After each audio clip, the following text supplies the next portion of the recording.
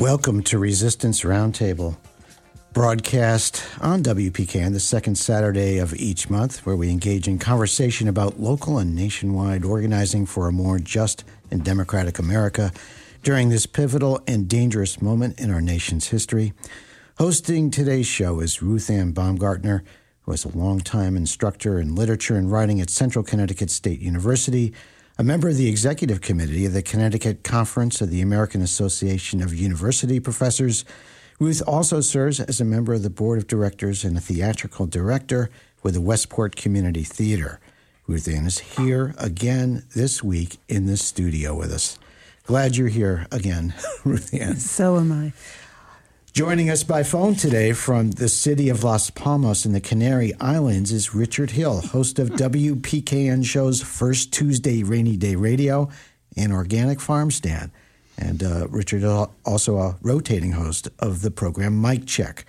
Richard is a musician, teacher, and mentor with Youth Radio Connecticut. Richard, are you there? We can hear you from the Canary Islands. Yes. I hope the connection is good. That's a little spotty, but you're so far away, so it's no, understandable. Let me know, 'cause I can. I don't know which is better, the regular transmission or the satellite phone that you've got. Right. All right. Well, if you can hear me, that's good enough. All right. I'm Scott Harris, host of WPKN's weekly public affairs program Counterpoint that airs Monday evenings, and executive producer of Between the Lines Radio News Magazine, which both Ruth Ann and Richard are contributors. Today, we're very happy. We're going to be joined by Henry Lowendoerth, co-chair of the Greater New Haven Peace Council. We'll be discussing two important issues together. The opening hearing of the House Committee investigating the January 6th Capitol insurrection, Donald Trump's attempt to overturn the 2020 presidential election. And we'll also be talking about the mobilization of hundreds of thousands of people across the U.S. today who are demanding Congress pass legislation strengthening laws regulating guns in the aftermath of the tens of thousands of deaths every year in this country to gun violence, including, of course, dozens of mass shootings that we've had over recent weeks, and most infamously, the latest vile massacres in both Buffalo, New York, and Uvalde, Texas. Well, Henry, we're very happy you're here today to join us. Thank you, Scott. I'm very pleased to be here, and I know you and Richard. I'm pleased to meet Ruth Ann. Yeah, excellent. Well, let me just introduce you to our audience. For those who don't know, Henry is co-chair of the Greater New Haven Peace Council and a longtime activist working for peace and justice. And we're glad you're here for this conversation. And Henry, I want to get your initial reaction. I know we'll all give our 2 cents as well. But in the opening public hearing of the House Committee investigating the January 6th deadly insurrection, we had Republican Representative Liz Cheney of Wyoming, who's vice chair of the committee. She laid out what she described as Trump's 7-part plan to overturn the 2020 presidential election. And after following the first of what may be a total of 8 hearings, what's your view of the strengths and weaknesses of this process so far and its potential for educating the public who may not already believe and understand that Donald Trump and the Republican Party constitute a grave and existential threat to America's democratic system, as deeply flawed as it is? And more importantly, I wanted to get your take on how this process could ensure that Donald Trump and the others responsible for this failed coup attempt are held accountable for their crimes. That's a pretty expansive question. Well, give it a shot. We can take it in pieces. From my personal point of view is that for those of us who understood that Trump was doing everything he could in his crude way to stay the president of the United States despite his election loss, that the revelations will be pretty much expected. It's not like all this most of this information has been out there. So we understand that. And so I think this effort is intended to paved the way for legal action against Trump and the people, or some of the people anyway, who supported him. And that now includes a large part of what's left of the Republican Party. That's the scary thing. But I also think that Trump is he's sort of the target. He's in the bullseye, but he's not alone. The riot that took place in the Capitol in 2021, January 6th, was orchestrated by a lot of different players. There were these neo-Nazi groups like the Proud Boys and the Oath Keepers. There were billionaire oligarchs who funded a lot of this, so Trump wasn't alone. And now we see that there's a large majority, I would say, of the Republican leadership that is backing Trump. One of the scary things is that as part of the effort to destroy what democracy we have is the denial of facts, the denial of science, and the projection of completely false narratives of what has happened. And there's no shame. They have no shame in projecting this. Part of what's scary is that while this effort, I mean, you mentioned Liz Cheney, and she's taken on the Republican establishment at this point, which is good. But this whole thing is clearly being led by the Democratic Party. And when it comes to denial of facts and challenging or even helping to corrupt the democratic process, the Democrats play a role. So I think it's really important not to focus 100% of our attention on Trump and the Republican Party, but to realize that the leadership of the Democratic Party is also responsible for these events that are going on. Let me stop with that. All right. Well, thank you, Henry.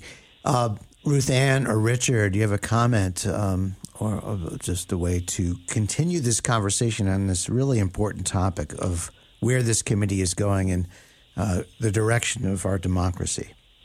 Well, hearing nothing from Richard, I was very impressed by Liz Cheney because I wasn't expecting much from her. But I'm afraid that I was so impressed by her that I began to think she might not be the only Republican interested in some kind of justice or interested in our democratic processes, at least.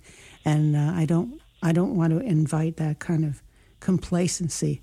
Lawrence O'Donnell quoted George Orwell, and I thought it was very apropos.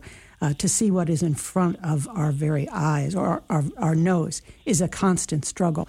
And I think that watching the hearings is going to be that too. What's actually in front of our nose, what we wish were in front of our nose, what ought to be in front of our nose, and whether we're seeing reality or interpreting it. Because any loopholes I know from being in various kinds of contentious meetings, if you slip up once, your whole side is destroyed by the opposition, and I would hate to have that happen. I was impressed with the first nine, very much impressed. Hey, Richard, what are you thinking about with this? Yeah, well, I just want to mention that apparently this first hearing was widely viewed.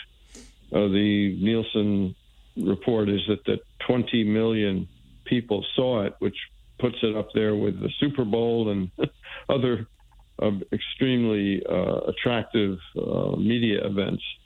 So that's interesting. And to me, here's a little theatrical complaint or critique of the hearing. I thought that having seen the Watergate hearings, I think the thing that made those so compelling was the fact that there was a quality of spontaneity about the way they did it. And that was largely lacking in the first hearing, where much of it was scripted. And even the interviewing of the two, well, actually just the one policewoman who reported on what happened to her, I felt like the questions that were being asked were also scripted. On the other hand, I was extremely impressed with Liz Cheney's prosecutorial approach and the fact that she covered from soup to nuts all the egregious facts in the matter. And that was very, very compelling, very helpful. Had no problem with her reading from the teleprompter for that. But there's got to be a quality for me, from my point of view, to make this more than just a kind of Democratic Party function. There's got to be a quality that of sort of give and take and spontaneity. I mean, that's my personal recommendation to the committee. Yeah, certainly agree with your observation there. Henry, what's your reaction to what Ruth Ann and Richard put out there? Well, it's this break in the Republican leadership represented by Liz Cheney is important. We have to recognize that she's not a liberal at all, and she has resisted the appeal and bullying that Trump represents. So that's a good sign. I think that in terms of the question of whether there are more than Liz Cheney who would take this position, that clearly not too many Republicans are speaking out in the same way that she is. And I think that what that represents is that there's a split in the Republican Party and in the billionaires that oversee the direction of the Republican Party. There's some who don't see Trump as the hero that he presents himself as, and would rather have some other extreme right-wing leader than Trump for various reasons. I think that's something that needs to be explored, and we need to educate ourselves about. That split needs to be widened. I would say that there's a similar split in the Democratic Party between the corporate Democrats and the more progressive minority of Democratic leadership. One has to find ways of promoting the more progressive and the ones that are more likely to stand up against this fascist danger that Trump represents. You're listening to Resistance Roundtable, and our guest on today's program is Henry Lowendoerf. He's co-chair of the Greater New Haven Peace Council, and I'm here, Scott Harris, with Ruth Ann Baumgartner and Richard Hill, regular co-hosts of the show. And I just wanted to put out some of my feelings here, and that was the two most important things to me about these hearings, or the end goal would be accountability, the arrest and prosecution of those involved, Trump and his inner circle, and also putting together laws that will prevent, fixing the loopholes, the crazy electoral college system we have that permitted a lot of this plot to go forward and may again if it's not fixed. But the most frightening image I have of this hearing is the fact that I think it was one commentator I saw talking about the hearing said, whoa, we should have, we're hoping that Attorney General Merrick Garland is watching this and taking notes. What the hell? I mean, what kind of feckless and insane, incompetent Justice Department do we have? It's been a year and a half since this attempted coup took place. There's been no prosecution that we're aware of.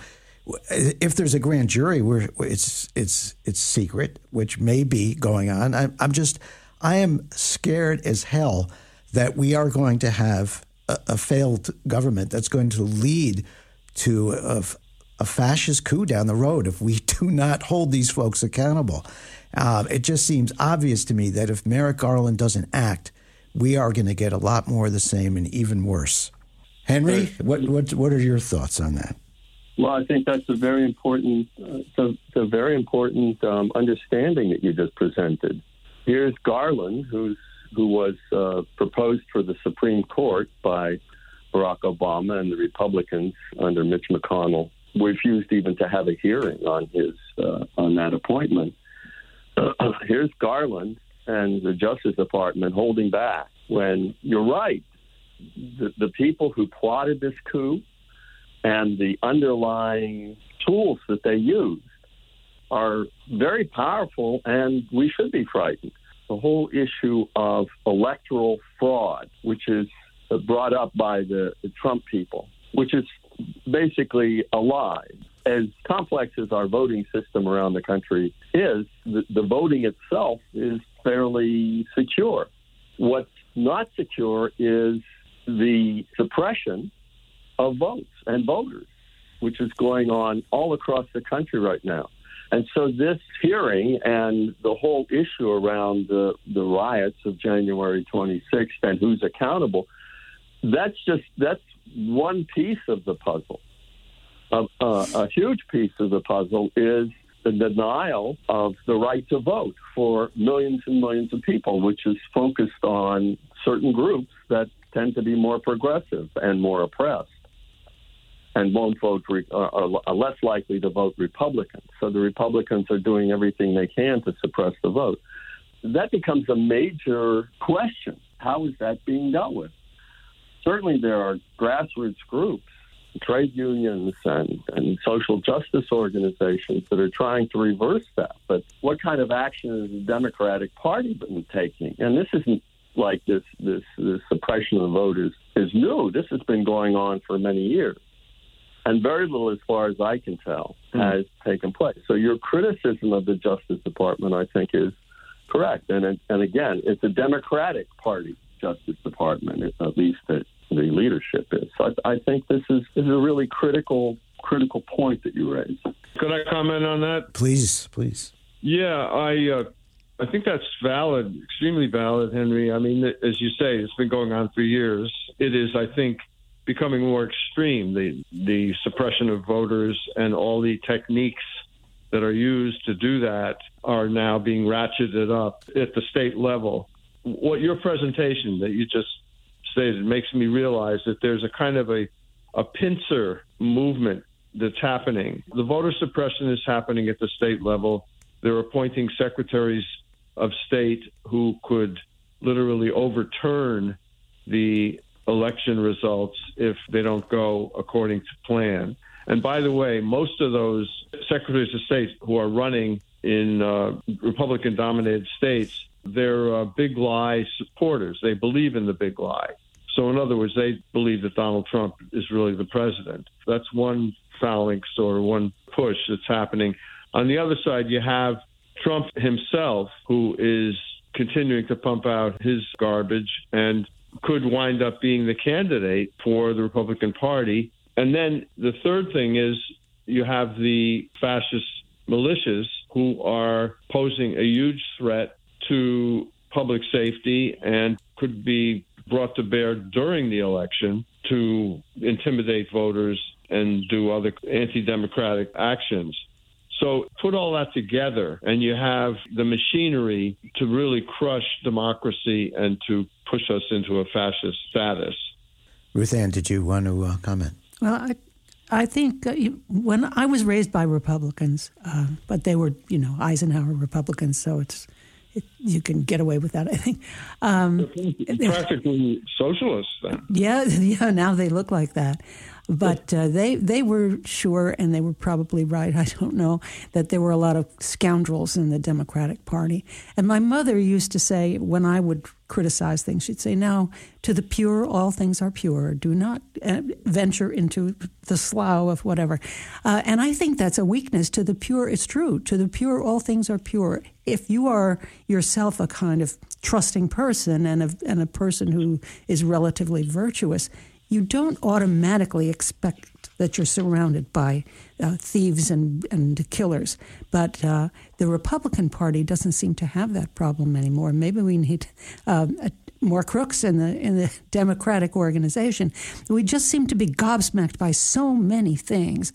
We weren't ready for Trump to say he wasn't going to extend the census until everybody had responded. We weren't really ready for that. It's so dishonest. It's so secretly evil. We weren't ready for a lot of the maneuverings that Mitch McConnell has taken to keep the Republicans in power and an influence, whether they have a majority or not. So I don't really want to advocate that we try to find us some schemers more effective at the dirty side of life. But I think that maybe that's what we need, is a couple people who really know how to fight dirty. I wanted to put forward just a thought and get all your reactions to this. And I think both Ruth Ann, Richard, and Henry laid out the threats to our democracy. And as you said, all the machinery, Richard, is in place to really upend future elections and maintain this minority government, which in end, is what the Republicans certainly want to put in place. So my idea has been, we have a lot of organizations in this country in silos, separately working in their little areas, whether it's gun control or opposing the censoring of history in schools, or attacking the suppression of the vote, and people who are very on top of what's going on in terms of holding those accountable who participated in the coup attempt. All these things seem to be operating separately in the country. And I think if we look at history, we really do need like a big tent, anti-fascist popular front that includes people like Liz Cheney and the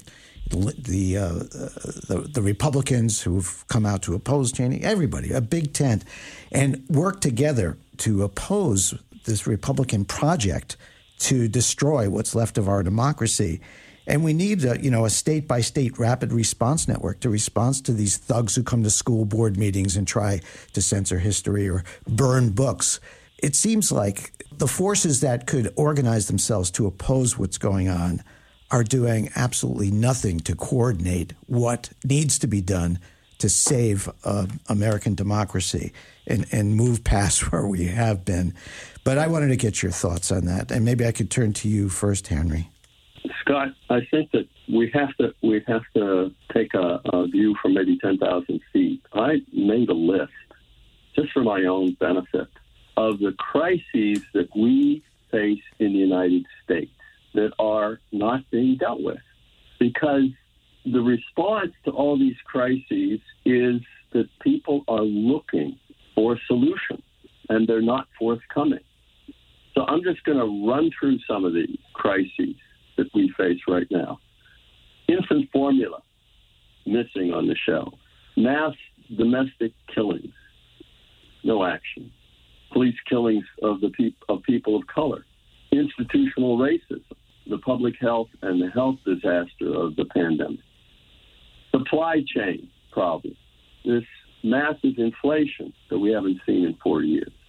Housing and homelessness, student debt, the impoverishment of our public education system, the efforts to actually destroy the post office, women's health and abortion rights, sexual assault, the gender wars, the military wars and the militarization of our society, the demonization of other countries' leaders and government as a means to generate war, the destruction of the climate, this insurrection that we're talking about, the immigration crisis, the wealth gap, wage stagnation, the lack of universal health care, the censorship of dissidents, and, of course, the distrust of government and much of corporate America. And that's a huge list. One crisis after another that is not being addressed. And it's not being addressed by either party. I know that the Democrats are trying to do some things here and there. One thing I read recently that we'll probably talk about later in the program is that the Democrats had an opportunity to extend a law limiting assault weapon sales in 2004, and they refused to do it. So where are these gun control advocates when we needed them? Where are the gun control advocates when it comes to selling and using guns abroad and killing children and people of color all over the world? We have these crises, and if we don't begin to resolve these crises, there's a mass uprising that's going to take place. And where it leads is anybody's guess right now. It could lead to fascism or it could lead to a real revolution.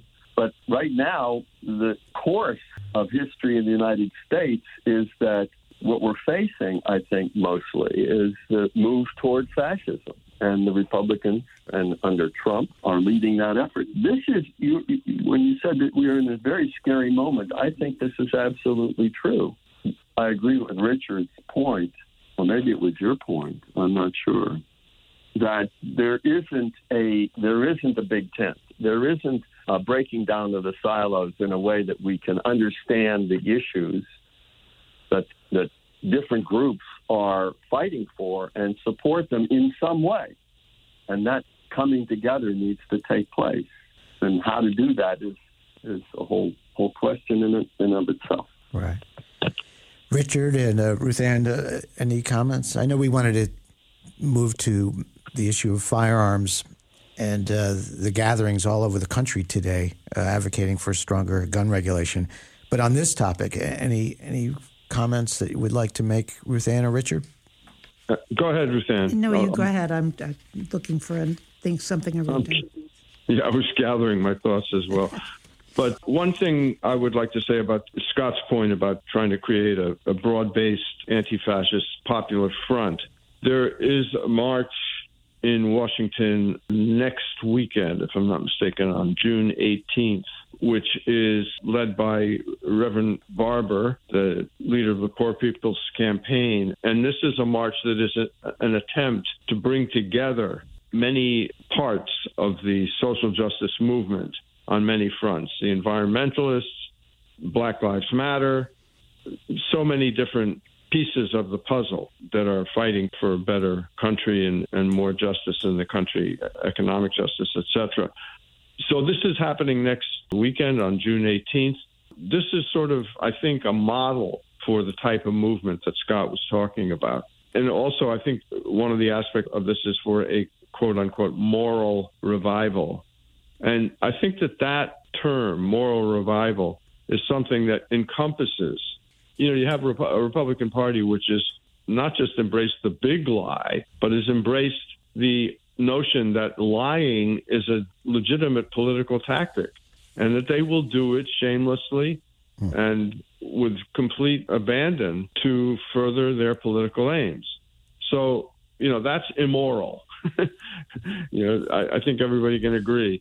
And so the notion that somebody like Liz Cheney, as Scott said, could be a part of such a movement, I think that the moral revival aspect of what William Barber is putting out opens the door to people at all political levels and in all political corners.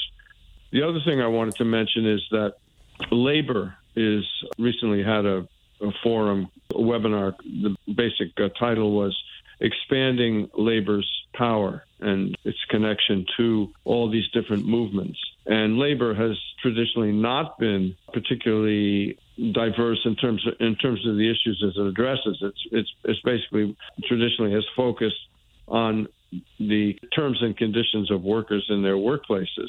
But this webinar was giving examples for locals from around the country, spokespersons who were talking about the different issues they're trying to get their membership to address.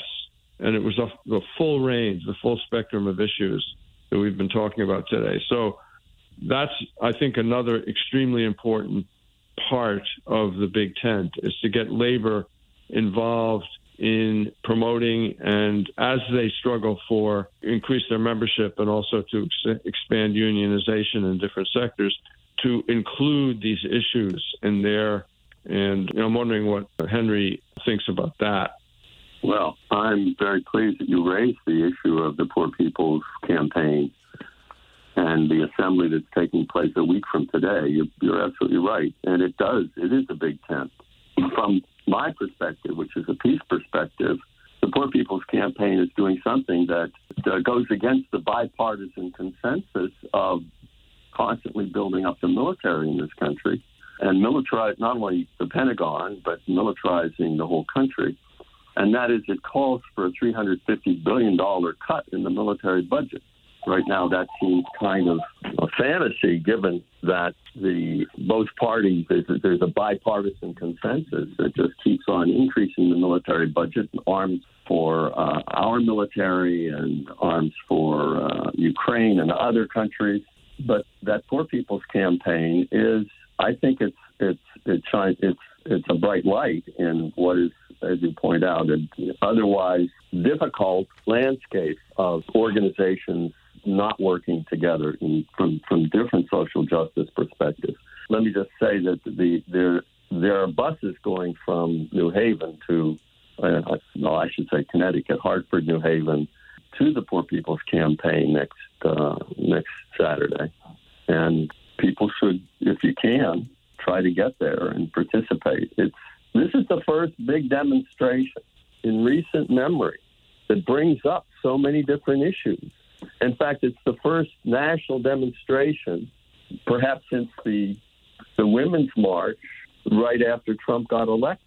There are huge demonstrations in other countries against the cost of bread or the inflation in gas prices and so forth. But in this country, there's silence. So the Poor People's Campaign is doing something which is desperately needed. And so, Scott, Richard, that was really very important to bring up. We have 15 or so minutes left in our program, and I wanted to make sure to leave room for some discussion of the hundreds of thousands of people gathered that are working to strengthen our gun laws. And there are many obvious links between the violence we've been talking about, the right-wing extremists, the militia groups that participated in the January 6th failed coup, and let's just call them fascist, white supremacists, embraced by the Republican Party. And, of course, the rising epidemic of gun violence we've seen across the country over many decades. There's a unique culture of violence in America and a warped veneration or worship of guns in our country. I wanted to turn to you, Ruth, as we have some time left to talk about this. The things you've been thinking about regarding the issue of gun violence and the widely supported and urgent public demand today nationwide for strengthening federal laws governing the buying and selling of firearms. Well, I should be saying sophisticated things right now, but foremost on my mind is that yesterday morning I had a second grandniece born, and she's now the younger sister of a 3.5-year-old grandniece who is loving preschool, excited about learning, eager to get to real school, curious about everything, and open to experience, open to any people she meets. She doesn't restrict her friendliness to any particular subgroup. And I can see some of myself in that because that's how I experienced school.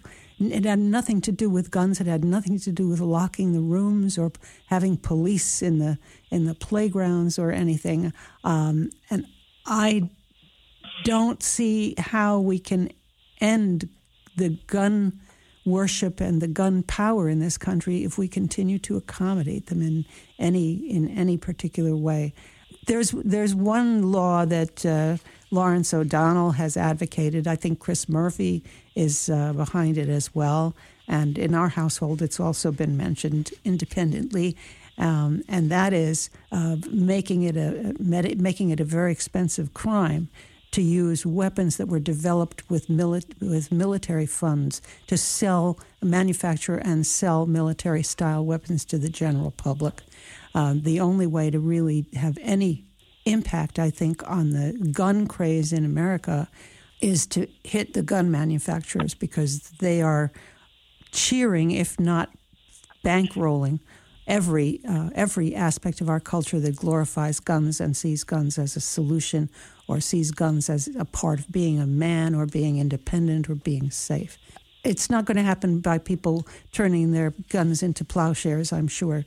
It's going to have to come by some sort of legislation. But do you think there's any hope for any kind of legislation? I think this proposal about going after gun manufacturers is a promising, if not impossible, route. The lawsuit that was launched by the Sandy Hook victims' families really broke through that with the Remington Arms lawsuit. Exactly. I believe they got $73 million, and the company went bankrupt. But right, and so the idea is to extend that across all gun manufacturers. Yeah, and they've been immunized by Congress. That has to change. Yes. The gun manufacturers have been immunized. But Henry, what are your thoughts on the gun crisis and the action we see people taking today? There are several major issues here. One is the falsification of history that generates a resistance to any laws that restrict the use of guns or prevent people from getting guns or even challenging the criticism of a gun culture. And the Second Amendment the use of the Second Amendment is one of those falsifications. Mm-hmm. One looks at history and even the Second Amendment itself, which says that militias, in order to have militias that protect, well, in this case, the militias were intended to retrieve slaves. The citizens could have guns. The Second Amendment doesn't say you can have an assault rifle. It doesn't say you can have a gun outside of the militia. And I'm not supporting the militias either, but I'm pointing out that the gun lobby, which, as Ruth Ann said, is these are big weapons manufacturers, and they're profit making, and their profits are in selling guns. And they lobby Congress, and they, I would say, buy politicians to prevent laws that restrict their profits. That's part of how lobbying works. That's part of how wealthy capitalists work in this country. It's not going to be easy. But I also don't think that we can't address the domestic use of guns without also addressing the use of guns and bombs and drones and other weapons abroad. In his powerful speech in 1967 at the Riverside Church in New York, Martin Luther King spoke about meeting with young African-American youth in urban ghettos. And he pointed out what they said to him, which is, how do you expect, and this obviously isn't the mass killings. It's not about the mass killings at Uvalde or Newtown or in Buffalo and so forth. It's not about that. It's about gun violence in urban communities. We see this in Connecticut very much. He said that they pointed out that how do you expect us to deal with the conflicts we have nonviolently when our government is the greatest purveyor of violence in the world? And he said he realized he couldn't. And as a civil rights leader, he took a stand at that point, a public stand against the U.S. war on Vietnam. And he was excoriated for doing that because in 1967, remember that Lyndon Johnson, Democratic Party president, was leading this war. The Democrats were leading this war. They weren't the only ones, of course, but they were leading it. And the establishment papers like the Washington Post and the New York Times and even some of his civil rights allies, they castigated him for speaking out against that kind of violence. But he brought those two things together, the violence abroad and the violence at home. You all know that there's this program where excess military equipment that the Pentagon doesn't want and the weapons manufacturers want to replace because it's very profitable, that military equipment gets sold or given to our police departments. Just recently, West Haven was going to obtain this incredibly militarized, mine-resistant vehicle, and it was blocked because there's a law in Connecticut, a recent law that said you can't, we won't allow our police to become militarized. But that's going on. A colleague in Hamden pointed out that Hamden and maybe it was Ansonia, I don't remember, jointly owned a tank. These are the reverberations of promoting military, promoting violence as a means to an end. If you promote violence against Iraqis and Libyans and Ukrainians and Syrians and so forth and so on, if you promote it abroad, it's going to echo back at home. So I really think that if we don't make that connection, then we're fighting a battle that is very difficult to win because these weapons manufacturers have the money and they have the lobbying power and the power to diselect or prevent the election of people who want to protect our kids and our communities from this kind of gun violence. And they've done that so far. It seems to me that we have to start with a different approach. Well said. Linking those two major issues together is critically important and, not really well discussed since the days of Martin Luther King. I just wanted to throw out one stunning poll statistic. There was a recent CBS News poll, and this poll on gun violence found that 44% of Republicans said that mass shootings are something we have to accept as part of a free society. If that's at all accurate in terms of reflecting the public opinion of people who call themselves Republicans, that's stunning and extremely depressing. 44% of Republicans think it's okay. Just continue with what we're doing here. Let the gun manufacturers enrich themselves. Let the NRA do what they're doing, and everything's just copacetic. It's shocking to think that many people in this country think mass shooting incidents at schools and supermarkets and movie theaters are an acceptable part of our lives. I wanted to comment on Henry's point and also what Scott just said, which is that I don't know if you remember the movie Bowling for Columbine, and we talked about the horror of that massacre. But at one point in the movie, he pointed out that there was a huge weapons manufacturer within a stone's throw of Columbine High School, creating weapons of mass destruction, missiles, bombs, it might have even been nuclear weapons. He juxtaposed the national obsession with and program to create these weapons and to use them to intimidate, really, and to force the hand of recalcitrant countries around the world to do America's will.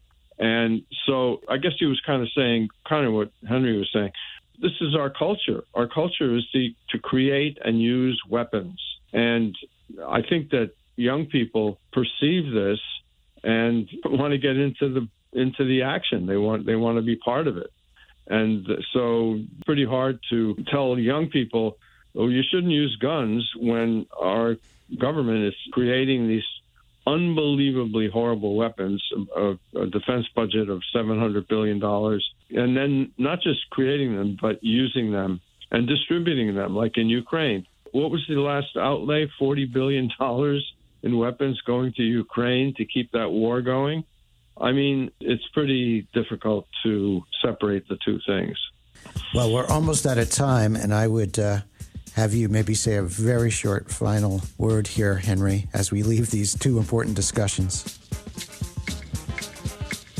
Great. So I think the most important point I would make is that the move toward fascism in this country and the support for the militarization of the country and as Richard pointed out, the culture of violence in this, because those are linked.